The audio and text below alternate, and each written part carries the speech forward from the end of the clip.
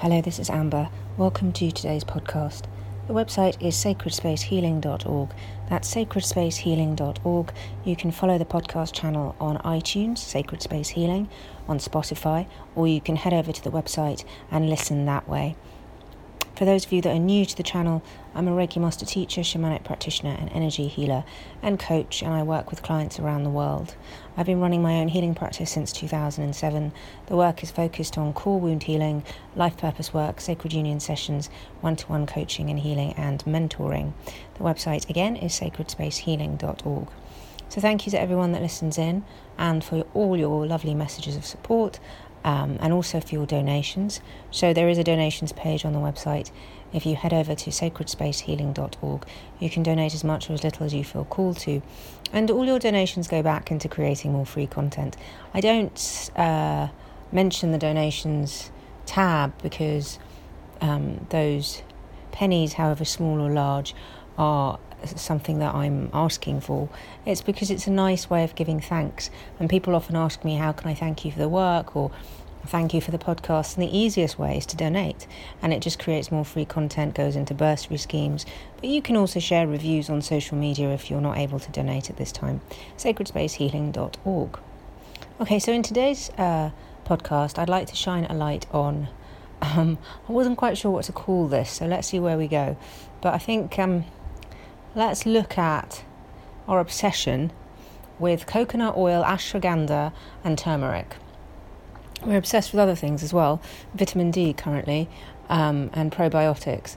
But I remember years ago seeing a load of kind of online sort of funny memes that were saying things like, oh, I've broken my leg, coconut oil, oh, I've split up with my boyfriend, turmeric, that kind of nonsense that we've just gone la-la over certain things that we now believe are a cure-all. So a lot of these remedies that people are touting, God, there's so much to say about this. Okay, a lot of these remedies that people are touting, in the first place, they're not trained to tout this, right? So they've done, I don't know, a short course in Ayurvedic medicine, or they read a book, or they're training to work in functional medicine or something. But they're not really qualified to be telling you that what you need to do is do coconut oil, or take some ashwagandha, or take some turmeric, without doing a full medical history of you, your allergies, what's going on in your immune system, taking bloods, your family history. They're just not qualified. So what tends to happen is you have a Reiki session with someone, you have a massage, you have a coaching session, and you mention, oh, I've got stomach problems, or I'm not sleeping, oh, ashwagandha, oh, you know what you need to take turmeric. It doesn't suit everyone's system, and a lot of times these remedies can cause more harm than good. So turmeric, for example, has to be combined with black pepper and other herbs in order for it to be efficient in the body. And it doesn't suit everyone because it can create a lot of heat. And for someone who's already got too much heat in their body, it may not be right for them. It also may not be right for them. Maybe they have inflammation that is going to get triggered by everything. Maybe they have an allergy to turmeric and they don't even know this. Often these remedies work for people of that ancestry. So what we've seen is a lot of appropriation of remedies that have nothing to do with the ancestral line of the people that are taking these remedies. So if no one in your family's ever taken turmeric, you never took it when you grew up as a child, and all of a sudden you're like putting it on all your food, you've got it in smoothies, you've got it in your coffee, but it's not really something that your DNA is very used to, so because it's not your ancestry. But there will be alternatives to it that are part of your ancestry, and that is really important. Looking at your DNA, looking at your ancestry, looking at what works for your body. Similarly, ashwagandha doesn't work for everyone. It's a terrible remedy in autoimmune conditions.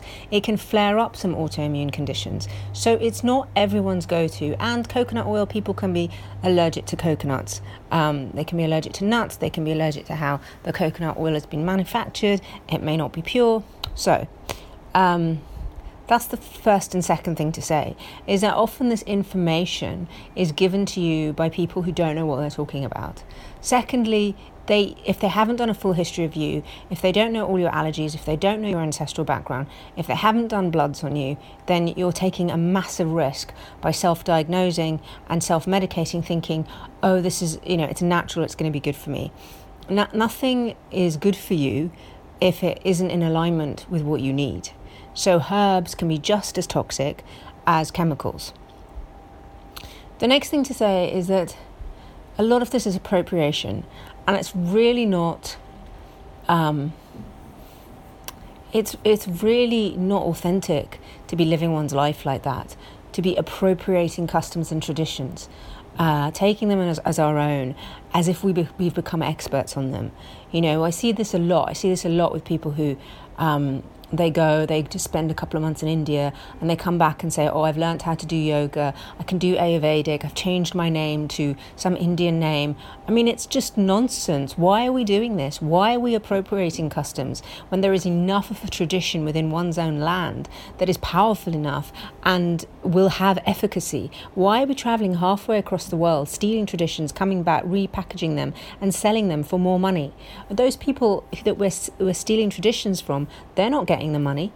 Those small villages that people go to learn yoga in, or those parts of the world that people go to learn Ayurvedic traditions, are they giving a percentage of their earnings to the people who are living in poverty and sleeping on streets out there?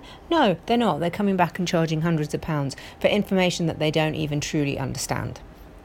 The Ayurvedic tradition is one that I grew up with, and I have ancestors who are really well versed in it. So when anyone starts telling me to do Ayurvedic stuff, I just laugh because it's nonsense.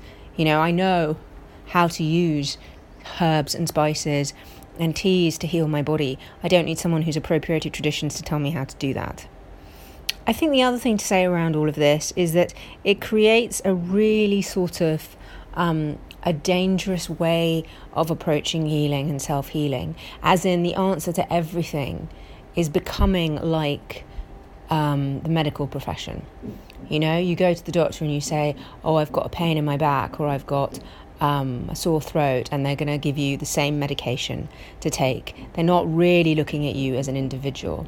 And it sounds as if that's where we're going, seems as if that's where we're going now, unfortunately, with holistic medicine, where instead of looking at the individual as a whole, what's actually happening for the individual, we're just giving them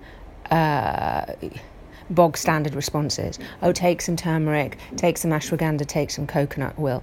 And none of these things are actually in line with what true natural healing is about and holistic healing is about, which is about looking at the individual and seeing them as unique. They're unique. Their story is unique. You don't classify everyone who comes to you with stress or anxiety, insomnia, stomach pains, skin conditions in the same way. You have to sit and take a really, really full history and get guidance, whether it's spiritual guidance or holistic guidance, like whatever the channels are.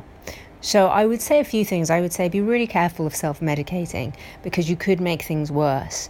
And sometimes the thing that you think that you're addressing with the coconut oil or the ashwagandha or the turmeric or whatever could actually start to create other illnesses in your body that will only manifest further on down the line. Choose practitioners this is their lineage, like they really know what they're talking about. So pick very, very carefully when you want to work with people who are going to help you with your diet or your nutrition or herbs. Don't appropriate customs that aren't yours. Look for the herbs and the medicine of your land and your ancestry. So if you have family that's from you have family that's from Africa and family that's from India and family that's from China, say. You're pretty blessed because there's a lot of herbs there that you can pick. You've got all that DNA. But similarly, you say you have family from the UK, from Mexico, and from France. There's going to be herbs in those lands that will help you. And it's more interesting and it's more in tune with your DNA and your specific ailment, probably, because a lot of times these things are ancestral, to find out what can help you from that land and try and work with practitioners from that land as well.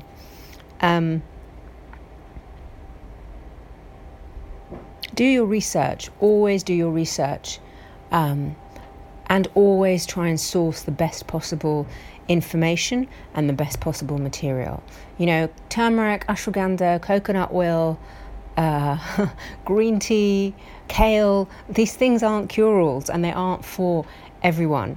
And we've gotten so obsessed with this. We've done it with things like sage and Palo Santo, and we've got obsessed with we have to sage everything. And first of all, sage is not native to a lot of countries. So again, it's appropriation. Secondly, the kind of demand for it means that it creates a lot of imbalance in the world. A lot of over-harvesting, a lot of destruction of land. So we have to be really mindful.